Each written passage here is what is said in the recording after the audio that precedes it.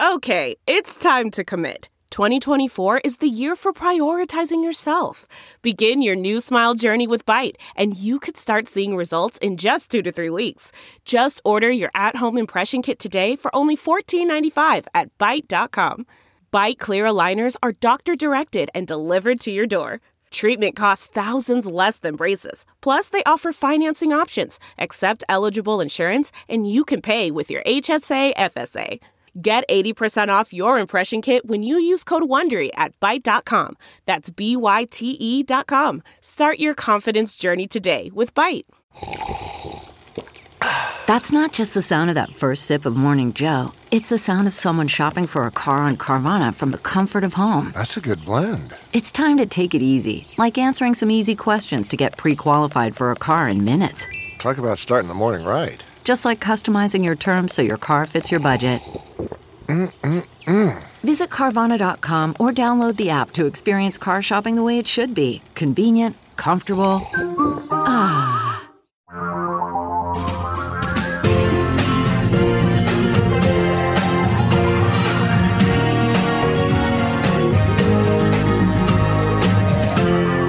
This is the Thom Hartmann Program. I did publish an article, an op-ed over at HartmannReport.com. It's titled, "Next Right-Wingers on the Court Want to Take Your First Amendment Rights." And I published it because it was the 4th of July, and it was a story about the founding of our republic, about how John Adams, back in 1798, when he was president, our first president was George Washington, then came John Adams, and then in the election of 1800, Thomas Jefferson beat Adams. Jefferson was Adams's vice president, by the way. In 1798, John Adams got seriously pissed off at a bunch of newspapers. There was about 20 of these. They called them Democratic Republican newspapers, or sometimes they just referred to them as Republican newspapers. Adams was, of course, a Federalist. He was our first genuinely conservative president. And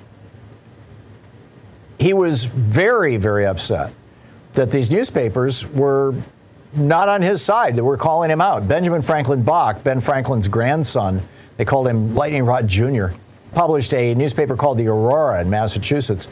And he published an op-ed, an opinion piece, an editorial, saying that Adams was old, toothless, querulous, balding, and blind Adams was the phrase that he used, if I'm remembering correctly. It's in the article. And Adams went nuts, and his wife, Abigail, as well. And we know more about what she had to say about it than what Adams had to say about it, because her writings have endured over the last 240 years. She basically went to Congress and said, you guys have to do something, as did her husband, as did John Adams. And so they passed the Alien Sedition Acts, a set of 4 laws that made it a crime to criticize the president or the government of the United States. And the day that Adams signed the legislation, before it even went into effect, it went into effect the following day, the day that he signed it, he had Benjamin Franklin Bach arrested. And then he had 20 other publishers arrested. 10 of them ended up with long prison sentences for criticizing the president. Jefferson, the day that Adams signed this bill, left town and never again spoke to John Adams in person for the rest of his life, even though he was vice president for the next 2 years. Never again saw him in person.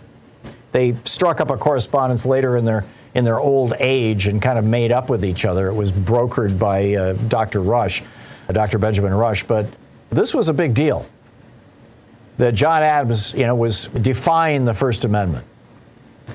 And, we all had thought we got past that. There was a half-hearted attempt by Woodrow Wilson during World War I to do the same thing. We got another Alien Sedition Act, but that was specifically about people who were trash-talking World War I. It was much more narrow in scope and not much less widely applied, and didn't include criticism of President Wilson, although it was still a terrible piece of legislation. But, we had all thought, this ain't going to ever happen again. Well, now we've got this case where a hate group came before the Supreme Court and said that the Southern Poverty Law Center has designated us a hate group, and this is hurting our fundraising and our efforts to promote our hate, and therefore we would like to sue the Southern Poverty Law Center into bankruptcy for libel. But the problem is you can't sue, public figures can't sue. So, if you're a hate group and you put your name out there, you're a public figure. You can't sue somebody. It's like I can't sue somebody if they trash talk me. I mean, there was a guy on Twitter just a few minutes ago calling me a fascist. I can't sue him. I'm a public figure. I'm okay with that. This was decided in 1984 in a U.S. Supreme Court decision called New York Times v. Sullivan, or was nailed down. It was broadly believed to be the law for, 100 years before that, but the Supreme Court finally nailed it down in 84. So anyhow, this group comes to the Supreme Court and says, we want to sue the Southern Poverty Law Center, the SPLC, and the Supreme Court says, no, we're not going to take the case. But Clarence Thomas issues a dissenting opinion, saying, no, we should take this case.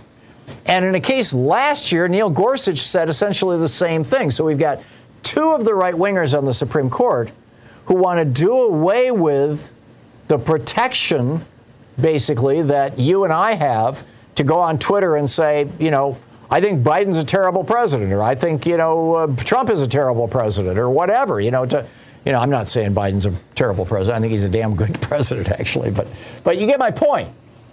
If this Times v. Sullivan is blown up and you go on Twitter and you criticize Ted Cruz, he can sue you.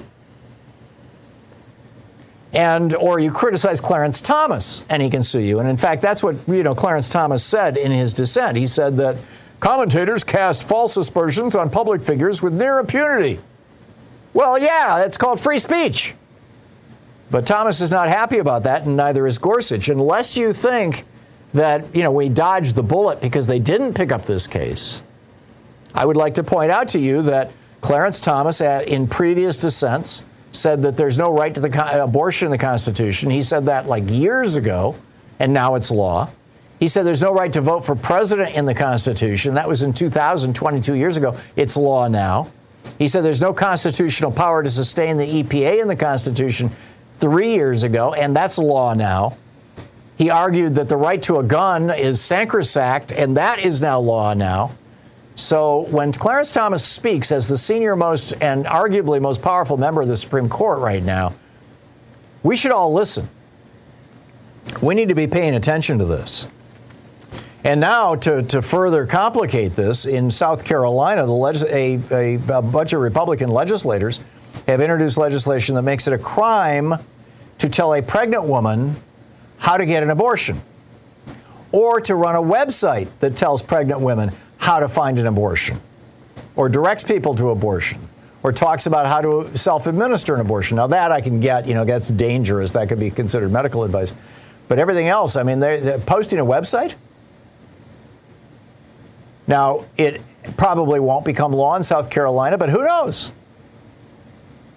This is a very dangerous beginning. This is a very dangerous precedent. They've already blown up our abortion laws. They've done away with our Miranda rights. They've gutted our union rights. They've gutted our voting rights. This is the Supreme Court, the they I'm talking about. They've filled our nation with guns, and now they're coming after reporters and you and me if we speak out. I'm very concerned about this and the broad direction that the Supreme Court is going. And I think that we need to be pushing back loud and hard. It's time to expand the court. It's time to impose a code of judicial ethics on the court. I mean, Clarence Thomas ruled in a case to keep his own wife's behavior a secret. He was the lone dissenting vote. How does that not get you impeached? This is the Thom Hartmann Program. So the Supreme Court has taken away our Fourth Amendment, Fifth Amendment, Miranda rights, our 14th Amendment rights. Is the First Amendment next?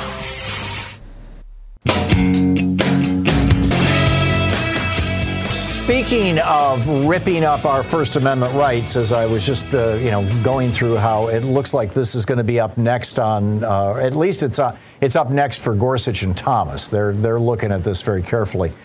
Down in Florida, Ron DeSantis just signed a piece of legislation, actually this is a week or so ago, that would require Florida students and professors in Florida colleges to register their political views with the state. This is a piece by Brett Bachman, published over at Salon.com. Public universities in Florida will be required to survey both faculty and students on their political beliefs and viewpoints, with the institutions at risk of losing their funding if the responses are not satisfactory to the state's Republican-led legislature. This is a part, that he writes, of a long-running, nationwide right-wing push to promote, quote, intellectual diversity on campus.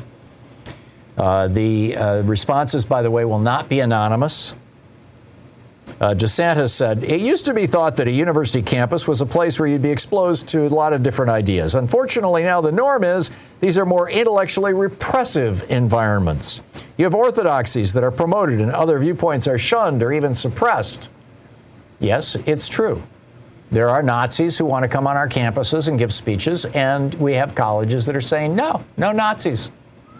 You've got white supremacists who want to come on campus and give speeches, and you've got campuses and colleges saying, no, we're not going to put white supremacists, in front of a classroom.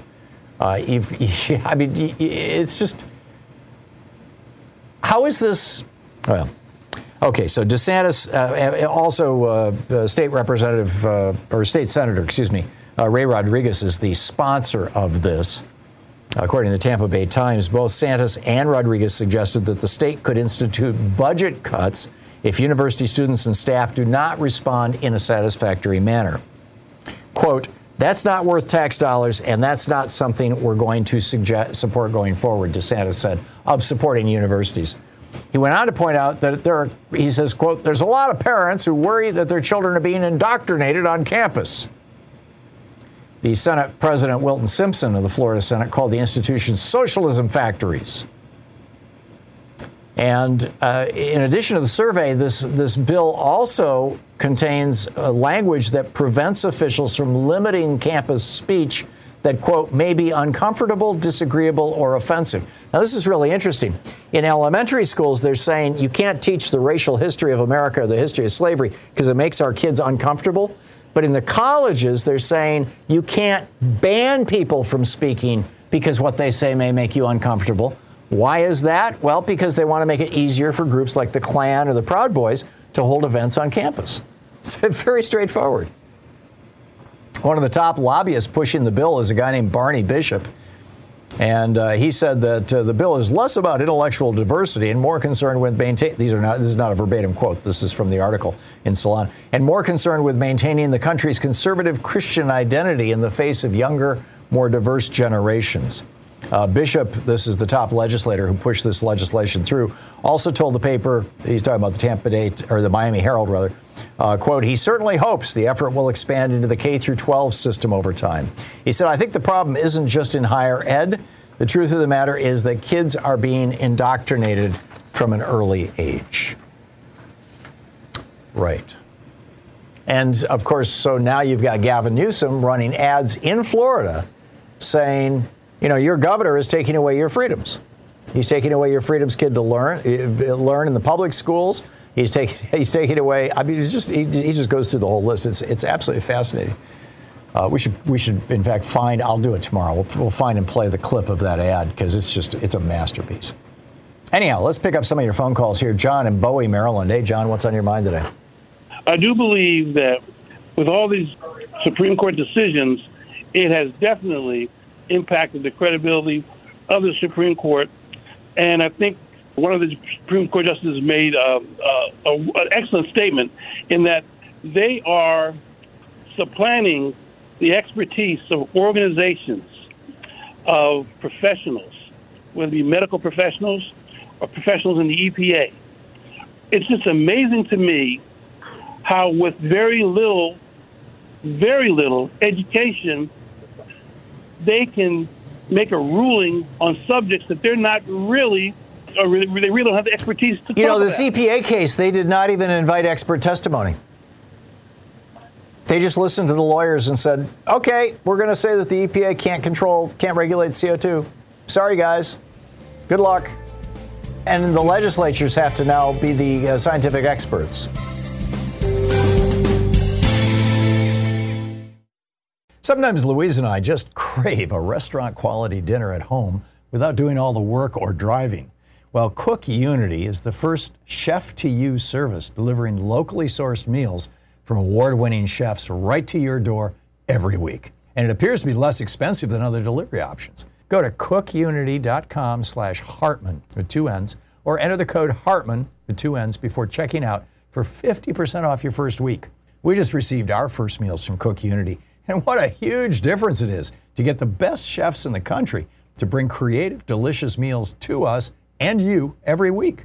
Every meal is handcrafted by chefs and made in local micro kitchens, not large production facilities. We just had the Chipotle maple glazed salmon with green beans and mango pico de gallo. It had everything we love in a meal. They have all sorts of options like vegan, paleo, pescatarian, gluten-free, and more. Menus are posted 2 weeks in advance, so you have plenty of time to choose. Experience chef-quality meals every week delivered right to your door. Go to cookunity.com/Hartman with 2 N's or enter the code Hartman with 2 N's before checking out for 50% off your first week. That's 50% off your first week by using the code Hartman or going to cookunity.com/Hartman. Delve into the shadows of the mind with Sleeping Dogs, a gripping murder mystery starring Academy Award winner Russell Crowe. Now available on digital. Crowe portrays an ex-homicide detective unraveling a brutal murder he can't recall.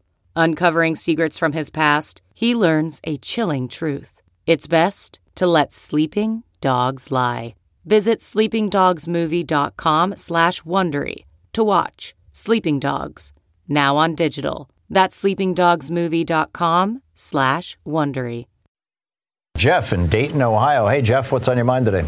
Listening to you about the Citizens United, and I just had an idea that why couldn't they make a Senate or House ethics rule stating they must recuse themselves on any vote or any issue they have received money from any corporation or dark money interest outside their district on penalty of expulsion? I'm with you, Jeff. What you're talking about is a judicial code of ethics, which is in place for all federal judges except the Supreme Court. The Supreme Court has exempted themselves from it. So you've got Supreme Court members like, Thomas, who goes out and gives speeches and gets huge fees, and his wife, who has taken, probably over $1 million, maybe far more than that over the years. I mean, she used to make, hundreds of thousands of dollars from Heritage and some of these other things. And, Alito. And I mean, it's just like it's corrupt. And then you've got, decisions. Neil Gorsuch's mother used to run the EPA under Reagan, tried to shut it down, tried to destroy the EPA. So he's ruling on the EPA. Amy Coney Barrett's father for 30 years was a lawyer for Shell Oil. She's ruling on the EPA. They have clear conflicts of interest, and they should be recusing themselves. Amy Coney Barrett was a member of a Catholic cult where she literally referred to herself as a handmaid. It was Handmaid Barrett. That's what they called her when she was in this cult. And she's ruling on abortion? Really? I mean, it's nuts. I'm with you, Jeff. We need a code of ethics for the Supreme Court. Dr. Robert in Bainbridge Island, Washington. Hey, Dr. Robert, what's up? Wanting to talk about a letter I just submitted to the journal Nature. Mm-hmm. They take commentaries now and then and correspondence. Yep. It's called The Science of Sedition, and it actually bears on what you've been talking about regarding this pseudoscientific term that's been bandied about called stochastic violence or stochastic terrorism. Right. You've heard that term, I believe. I've written about it. Yeah.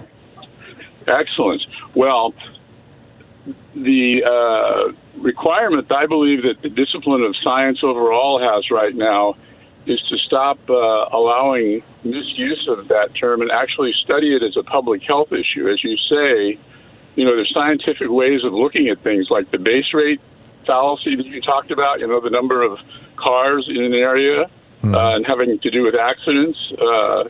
If you don't look at that scientifically, you can draw all sorts of very dangerous false conclusions that the fascistically oriented might like to draw. But I believe that it's time for something like the Manhattan Project, at least within the public health sphere, to look into what is stochastic violence. It's, the general idea, I think you've highlighted it, is that you can sort of stir the pot. You don't directly say to someone, go kill someone. but you sort of stir the pot so that Trump says, let's go to the Capitol and take care of them. Right, and that's arguably even more specific than the typical pot stirrer who is simply out there saying, our country's being taken away, and in 1776 they fought back with guns, and then boom. Yes, yeah, exactly. I think the other metaphor, other than stirring the pot, is throwing the lighted match. Yeah. I saw that in the commentary, and that's more what it's really close to, is, putting the right fuel to the right combustion, and then it's going to burn, and you can say, I don't remember throwing your match. Well, I'd love to see your article. If it's not, I subscribe to Nature, and I get their daily email newsletter, but if it's not published, feel free to send it to me. I'd love to see it. I will. Actually, they're very stringent. They made me cut it down to 250 words, and it was very difficult. Well, that's a good sign, though. That means that they're considering it for publication. Yeah, I hope they do. But in any case, I'll send it to you because I'd like to have it circulate in the people that listen to your show. The people that don't listen to your show, probably nothing is going to help them. But this is evidence that we could push for, and scientists in general want to get to the bottom of things like that. Yeah. Yeah, and this isn't. I mean, you're putting it in the context of public health. I take it from the way you're talking. I think it should also be put in the context of national security. Well, actually, that's interesting. You should say that because the former FDA administrator, that was the point he made about COVID, is that it's not just public health in the narrowest sense. It's a national security issue, right. And public health and national security are overlapped. I want to just also end. I just got a call from a relative and an old friend in California who said that Trump has finally gone too far. They're a lifelong Republican and always voted for Trump, but now they're thinking of moving. I said, where? They said, out of California because of Governor Newsom. He's the problem. Oh, geez. Can you believe that? Yeah. Well, the flip side of that, we got a call from an old friend over the weekend who's moving to Portugal. Just like, I'm over it with the fascism. And I'm like, don't leave. We need to fight. No, I'm moving. Edgar in Muskegon Heights, Michigan. Hey, Edgar, what's up? I was listening to the news the other day, and they were talking about some things that young guy that did that shooting, he had posted some of his thoughts online. And I saw one of them. That there's got to be a way to begin to get at that's the foundation of our action, how we think, what we think about. The Bible said, as a man thinketh, so is he. And if you think about having a relationship with a woman that's not your wife, you are an adulterer already. And somehow we got to change the way we think. Yeah. I see people let somebody tell them 2 and 2 is 3, and they've been knowing all their life it's been 4. Yeah, people refer to it, Edgar, as the battle for hearts and minds, and I think you're absolutely right. Any suggestions on how to do this? I think one thing came to my mind. It should be a part of our education that we ask questions, and we ask questions. Yeah, critical thinking skills. That's what you're talking about. I mean, in most countries they teach critical thinking in schools. We don't here in the United States, and we should. Right. How do you evaluate something? How does a scientist evaluate a hypothesis or an assertion? How should we understand the media? Finland has started a whole program teaching kids how to look at social media and realize that the algorithms are pushing stuff at you constantly that maybe you don't want and maybe doesn't reflect actually widespread public opinion. So I'm with you, Edgar. I think, absolutely. Mike, and thank you for the call. Mike in Arlington, Texas. Hey, Mike, what's up? My concern is messaging that the Democrats are using. And one thing I think we could call the Supreme Court is a Sharia court. And my thinking on that is Sharia means God's law, and the same God is in the Torah, the Quran, the Bible, are all the same God. So why not just, if the Republicans can use CRT and misname that, and they hate the name Sharia courts, Sharia law. Why not just call it a Sharia court? Well, because I don't want to trash talk Islam, but I get your point. I mean, it's not that different. The Supreme Court would be an insult to the Islam. Yeah, I mean, there are countries. Sharia law does not require that people be beheaded if they speak against the king. I mean, the way that Sharia law is instituted in Saudi Arabia is radically different from the way that Sharia law is instituted in many other Muslim countries. And right, and I would agree with that. And so, I think it's important not to use somebody else's religion as an insult against our court. I totally get your point. And right. Try to justify this stuff with religion, particularly Alito with his abortion decision, quoting 14th century witch burners, is nuts. But I think that we need to come up with some new name for our court. But Sharia wouldn't be it for me. But Mike, I get what you're saying, and I understand and agree with your sentiment broadly. Thank you for the call, Scott in California City, California. Hey, Scott, what's up? Aloha, my brother. Hey. Did you say aloha? Aloha, my brother. Hey, you must have lived in Hawaii at some point. Aloha, Scott. What's on your mind? Well, I'm originally from Wake Island. Oh, okay. Oh, way over there in the Pacific. Yes. So what's on your mind? Well, I've lived my entire life realizing my ignorance on a great many topics that I know very little or nothing about. And my realization of my own ignorance prevents me from being stuck on stupid. And so many people out there, they get a little bit of information, and next thing you know, they wrote the book on it because they're the subject matter expert. Right. And so when a person's lack of knowledge or skill in different areas, that it usually causes people to overestimate their own confidence. Yeah, there's also a whole psychological syndrome, Dunning-Kruger, I think it's called, where people overestimate their expertise. But I get your point, and I also think that there's this kind of cultural fear of saying I'm wrong. There's certainly, you will not ever find a Republican who's willing to say I'm wrong or I made a mistake. It's just like it's part of the party doctrine. And very rarely will Democrats do it. People in politics are very afraid of this. And I say I don't know or I was wrong all the time. And I feel like that actually enhances my credibility if I don't know but I'll look it up, or I was wrong, I made a mistake, but I'm going to correct it here. I think that's what people have to do. And so, Scott, I applaud you for understanding the limitations of your own understanding. More of us need to be thinking that way. George in Lakewood, Colorado. Hey, George, what's on your mind today?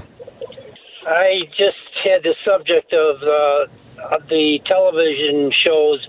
There's a marathon of murder shows that never it isn't interrupted by any other kind of show. It's just continuous, and I think that it's bad for adults and kids. I don't underestimate the impact of media, George, and I believe it was Bill Maher did a really good piece. It might have been John Oliver did a really good piece on guns and violence and the relationship there between and our movies are all about revenge and stuff like that. I'm pretty sure it was Bill Maher a couple of weeks ago, and it was really very thoughtful. I thought it was great. But let's keep in mind that there are countries all over the world where these same video games are being played, and in some cases even more gruesome, like in Japan, and they do not have a problem with mass shootings or mass murders or mass violence. So it's not just that simple. George, excellent point though. By the way, let me just lay two questions on the table here. Number one, I just caught this story over on Drudge, NBCnews.com. Communities across the United States were left shaken after fireworks were mistaken for gunfire during multiple 4th of July celebrations. They talk about one in Orlando where 12 people were injured Fireworks went off and people started stampeding, thinking they were being shot at. Another one in Harrisburg, Pennsylvania, another one in Philadelphia, etc. Is it time to end fireworks? I can tell you my cats would be very happy if we ended fireworks, as would the bunnies that live in our neighborhood and the birds. And I'm fine if we just stopped using fireworks for the 4th of July, number one. And number two, I'm going to play this ad that Gavin Newsom is running down in Florida right now. And my question for you is, do you think he might be, not do you think he might be running for president? Obviously, he's running for president. Do you think he has a shot at it, either in 2024 or 2028? Here's the ad. It's Independence Day, so let's talk about what's going on in America. Freedom, it's under attack in your state. Your Republican leaders, they're banning books, making it harder to vote, restricting speech in classrooms, even criminalizing women and doctors. I urge all of you living in Florida to join the fight, or join us in California, where we still believe in freedom. Freedom of speech, freedom to choose, freedom from hate, and the freedom to love. Don't let them take your freedom. Paid for by Newsom for... Newsom. Gavin Newsom. I think he wants to be America's Justin Trudeau. And I frankly think he has a shot at it. So, we'll see how it shakes out, right? And the Democratic primary is going to be real interesting if there is one. I'm assuming that there will be, in a year and a half or thereabouts. But Gavin Newsom is putting down markers. And he's taking on Ron DeSantis. Good on you, Gavin. James in Turlock, California. Hey, James, what's on your mind today? Well, what's on my mind is the Supreme Court. Of course, there's so many decisions I've disagreed with over the last week, but the one reversing Roe versus Wade brought me to mind that I think it's pushed us back even further than the 50 years since Roe, because my dad was a small-town doctor in Nebraska, and in about 67 or 68, I'm your age, when I was a junior or senior or sophomore in high school, and it was a question in the news. Sometimes I'd hear stories about it. So I asked him, have you ever performed an abortion? He said, yes. And I was kind of shocked, and I said, isn't that illegal?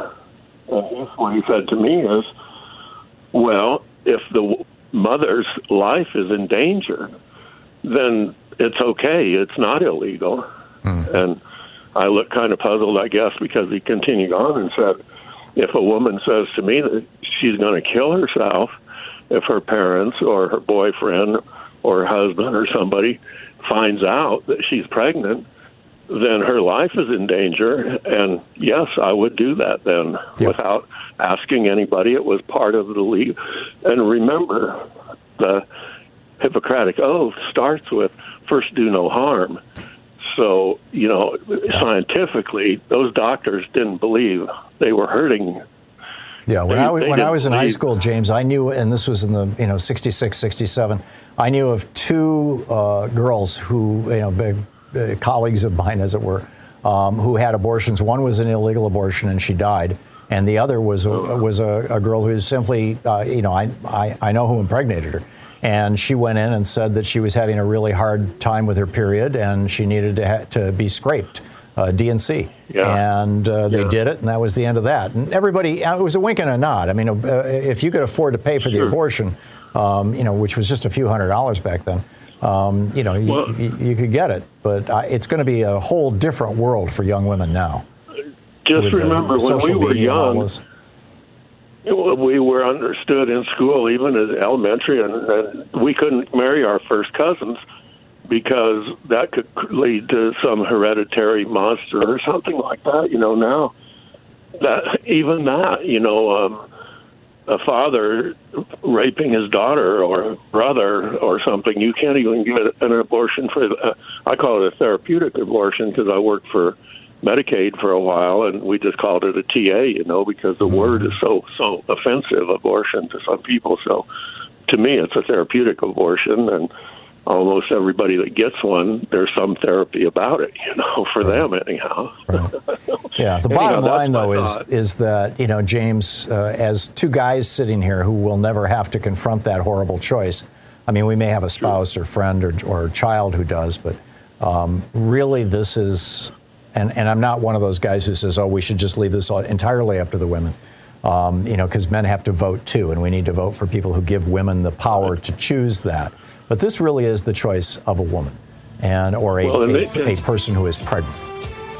I hear you, Tom. Thanks for all the education you've given me over the years. Thank you, James, for the call and for your kind words. Good talking to you. Quick math. The less your business spends on operations, on multiple systems, on delivering your product or service, the more margin you have and the more money you keep. With higher expenses on materials, employees, distribution, and borrowing, everything costs more. NetSuite is the #1 cloud financial system, bringing accounting, financial management, inventory, HR, all into one platform and one source of truth. With NetSuite, you reduce IT costs because NetSuite lives in the cloud with no hardware required. It's accessible from anywhere. You cut the cost of maintaining multiple systems because you've got one unified business management suite. You improve efficiency by bringing all your major business processes into one platform, slashing manual tasks and errors. Over 37,000 companies have already made the move. So do the math. See how you'll profit with NetSuite.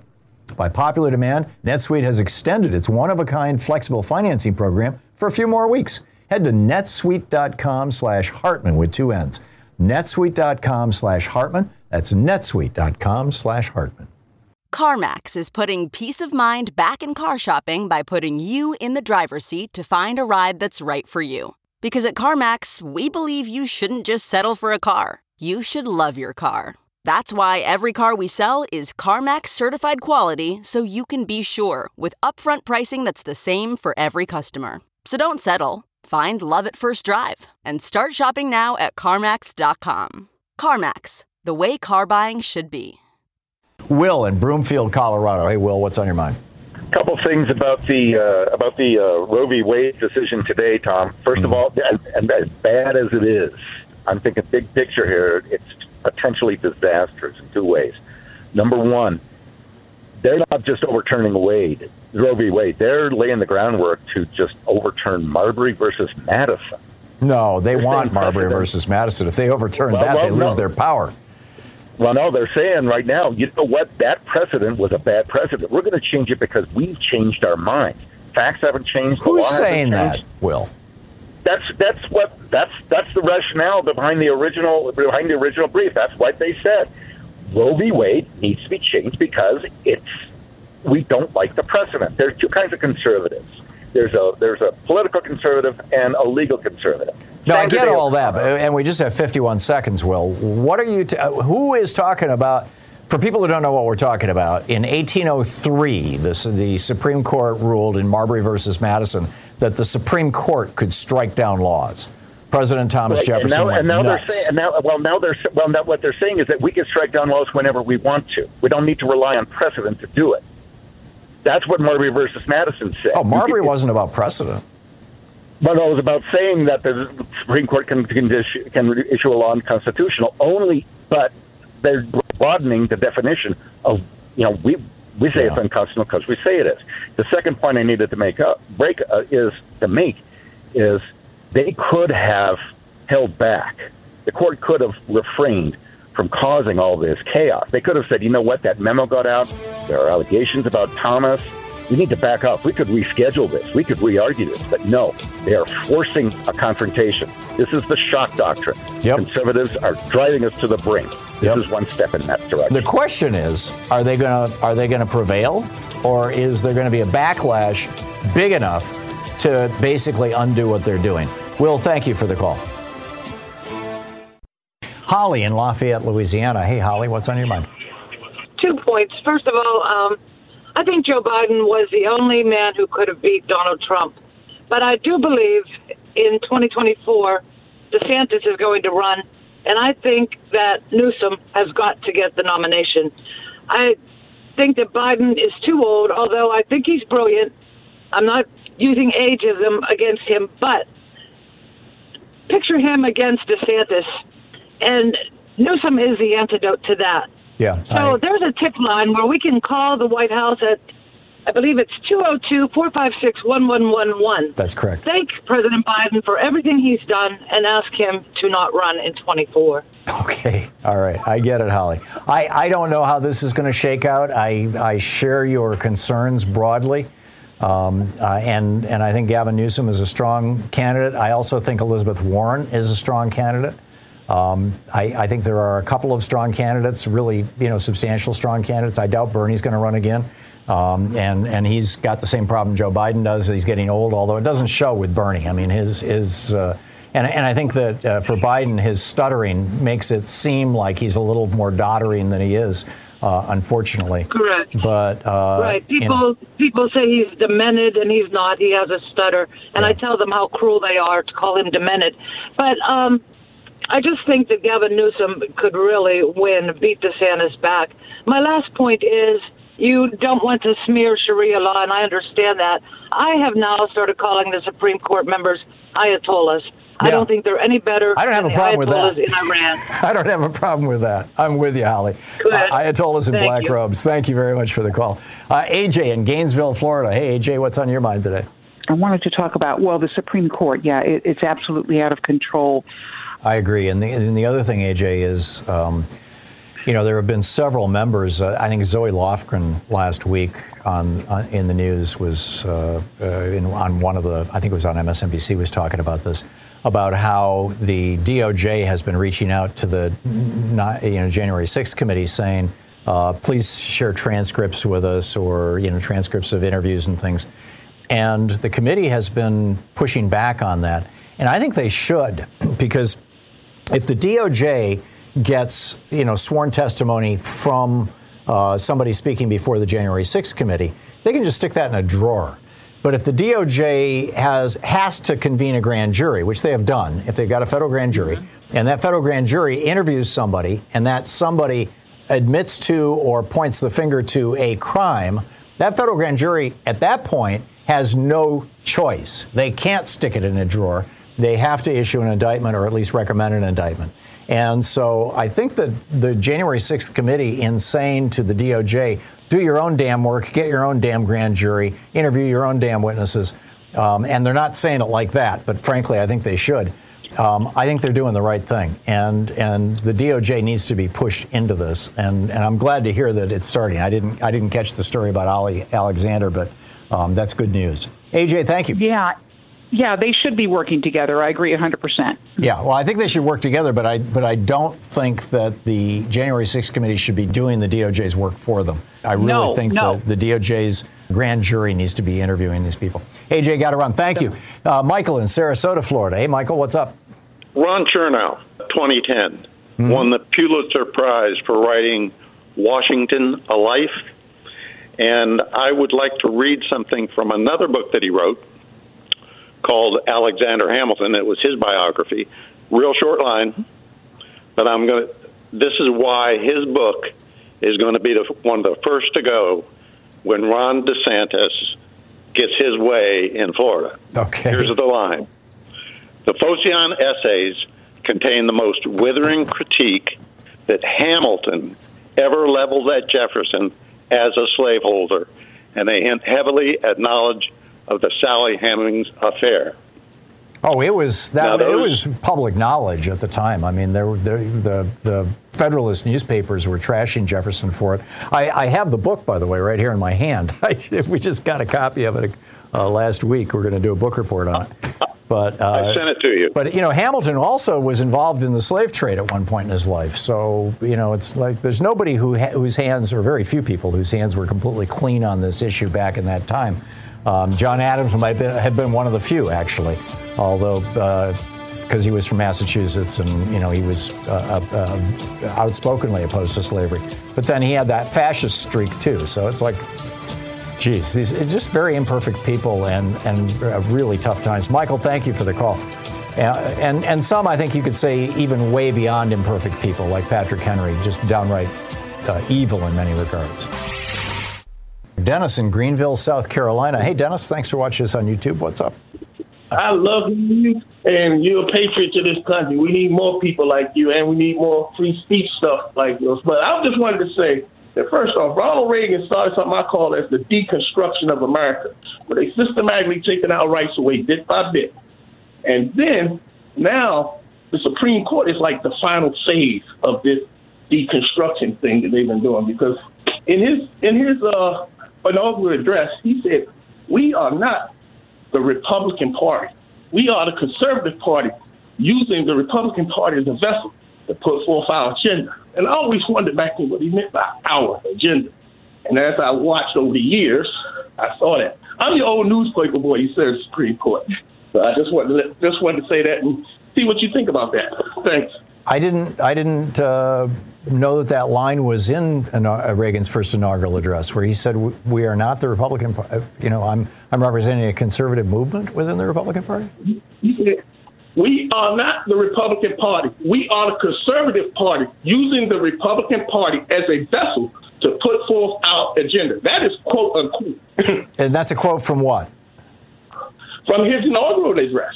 Wow. Okay, I'm gonna have to look that up, Dennis. Dennis, thanks for that. I appreciate the tip, and thanks for your kind words. Rob in Waconia, Minnesota. Hey, Rob, what's up? Hey, Tom. How you doing today? I'm fine. What's on your mind? Good. Hey, I wanted to follow up on your fireworks comments. Not only do they scare your pets, but they also dump over 60,000 metric tons of CO2 into the environment. Wow. And also a significant amount of ozone.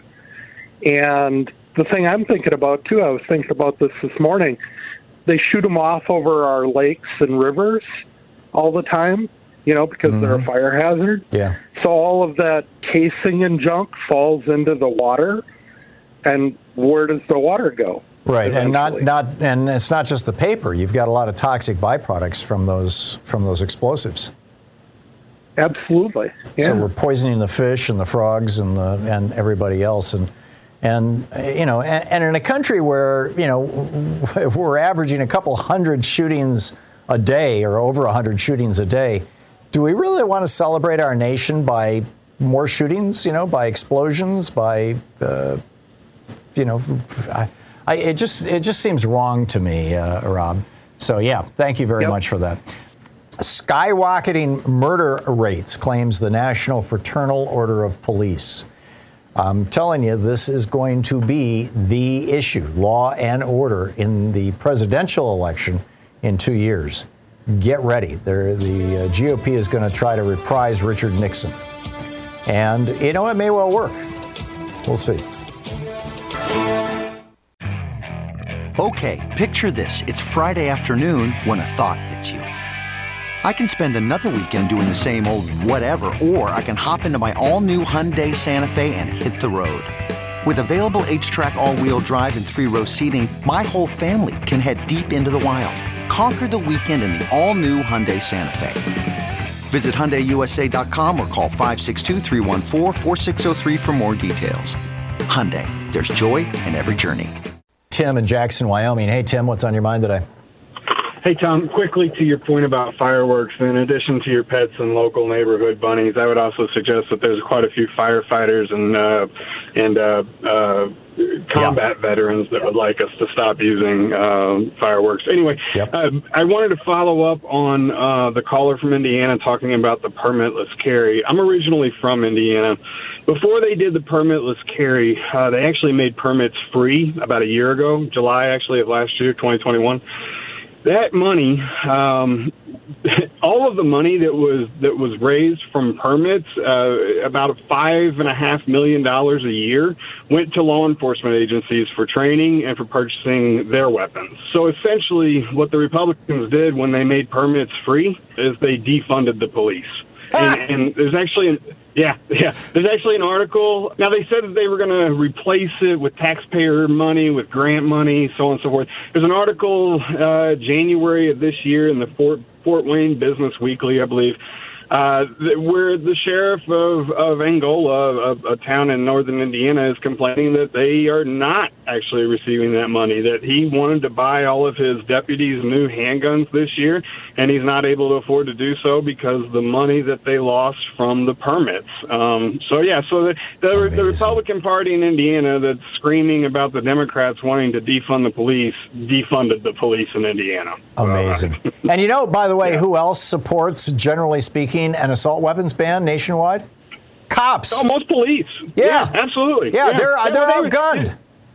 Yeah, they were actually so the police the police were against the bill, the bill from last year, the one that defunded them. They spoke out against it. Right. But Indiana Republicans said, well, we're going to do what's right for the Republicans don't care about the cops. They'll use them when it's in their interest, and they'll suck up to them, when they think that'll get them votes. But at the end of the day, they don't care about the lives of our police. If they did, they'd get the guns off the streets, these weapons of war. Yeah. Yeah. Well, now they put more guns in the hands of citizens and less guns in the hands of police. The police have fewer guns thanks to the citizens having more guns now. Insane. Tim, thanks a lot for the call. And thanks for listening to Sirius XM. Mike in Chicago. Hey, Mike, what's on your mind? I was wondering if, I don't know if it's possible, but if legislation could be passed that all electronic media prior to the program beginning, they actually have to define it as either news, entertainment, or opinion. If that would help resolve any issues in regards to the way information is gathered by people. The problem would be if someone, say Fox News, asserts that they are actually news rather than opinion. How do you prove that that's not true? Somebody's got to be the arbiter of that. There has to be some, federal bureaucracy or agency that determines what's news and what's not. And, in a rational administration, I'd have no problem with that.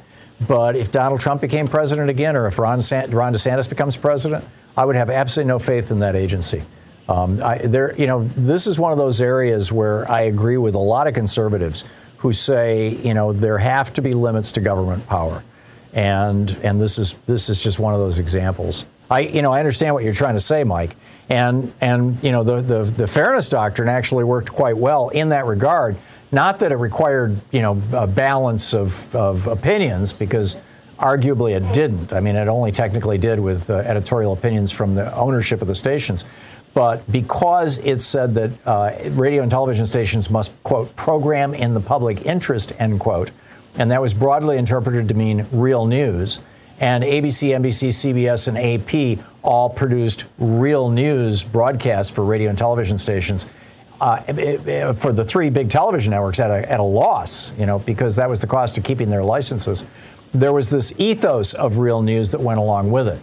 But I'm not sure we can recapture that. I mean, it could be a real struggle. But hasn't Fox already categorized a lot of their talent as entertainment as opposed to news? They did that when they were sued. And in fact, there was one lawsuit last year where the assertion was made that anybody who thinks that, I think it was Tucker Carlson, it was one of their primetime shows, anybody who believes that this is absolute fact, is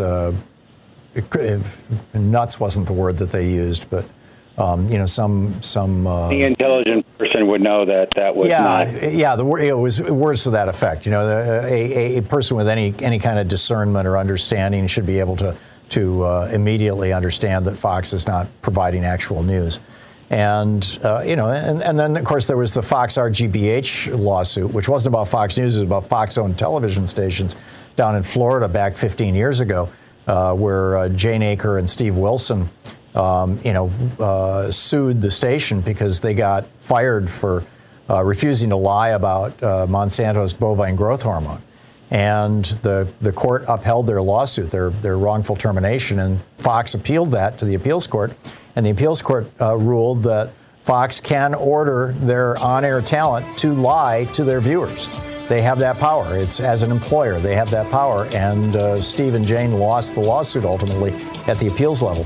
So, it's like Fox will say one thing in court and another thing on the air, shall we say. Mike, thanks a lot for the call.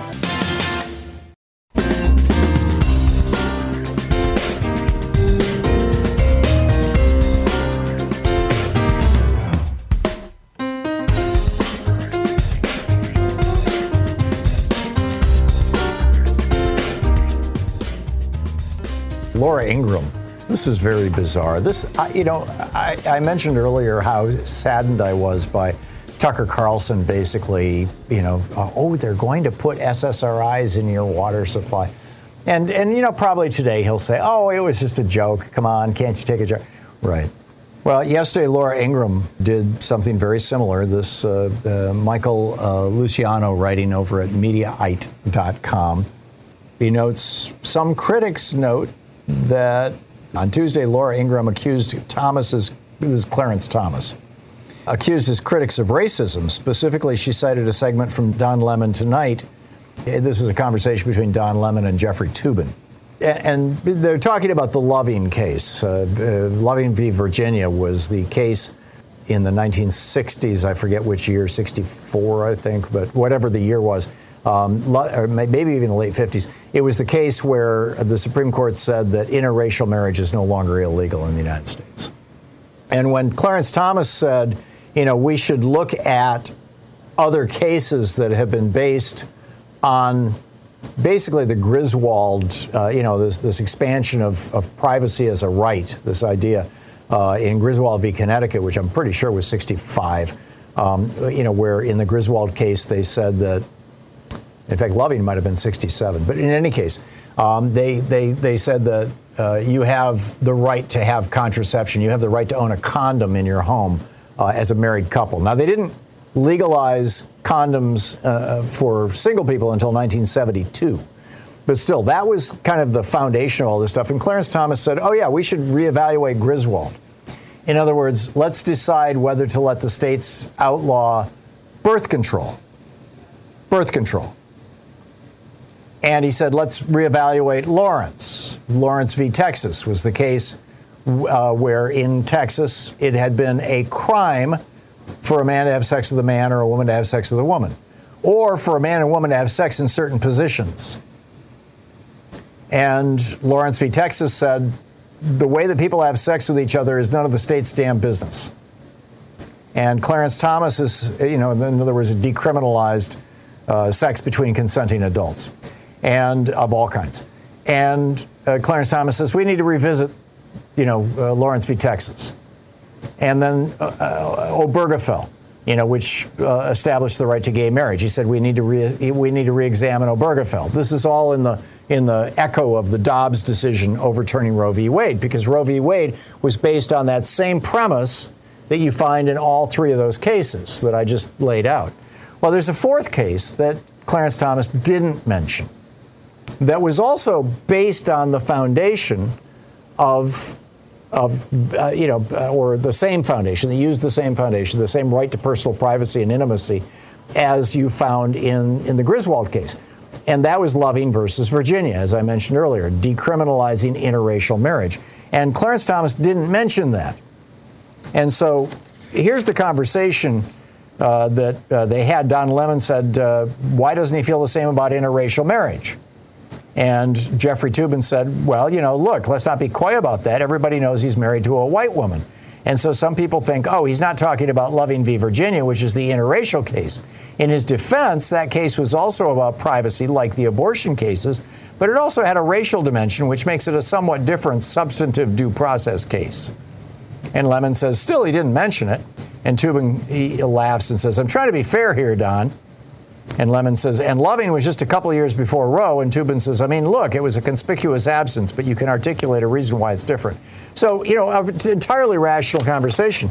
Well, Laura Ingraham played that last night, and she deleted that whole riff by Jeffrey Toobin about everybody, about some people think he's not talking about Loving, which is the interracial case. In his defense, that case was also about privacy. In other words, she played it in a way that made it look like Jeffrey Toobin and Don Lemon, who's black, were being racist or were accusing Thomas of being racist or something like that. I mean, Laura Ingraham is like, oh, this is pretty gross.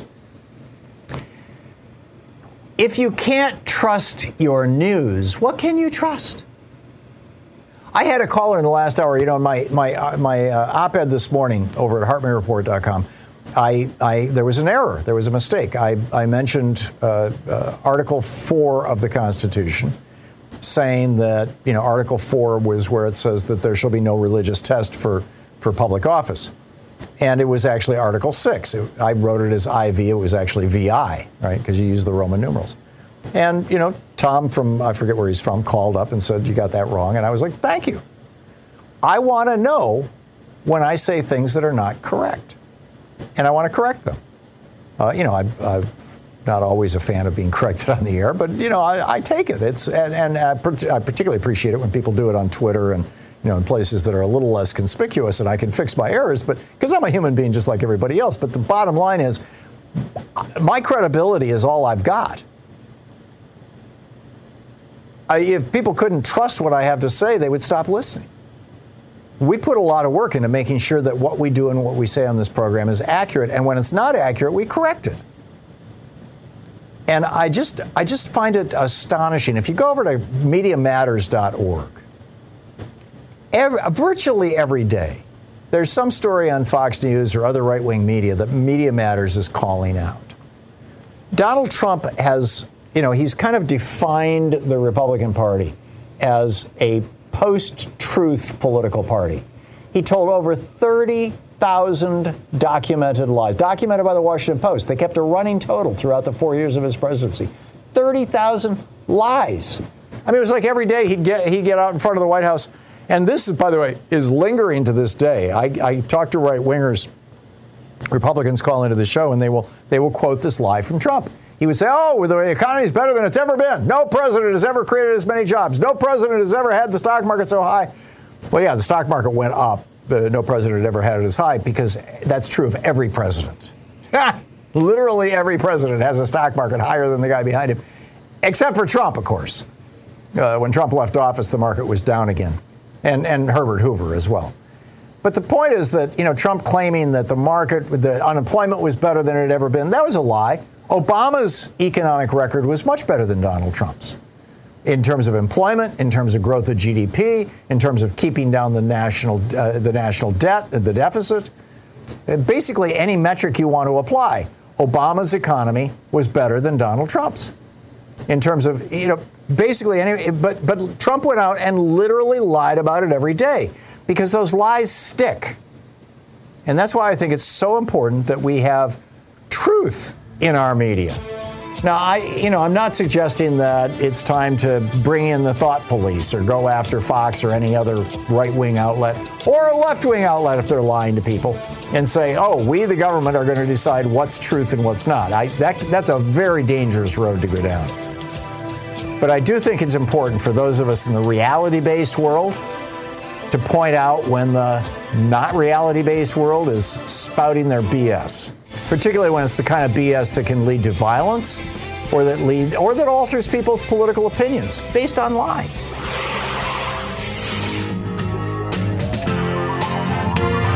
You've been listening to Thom Hartmann.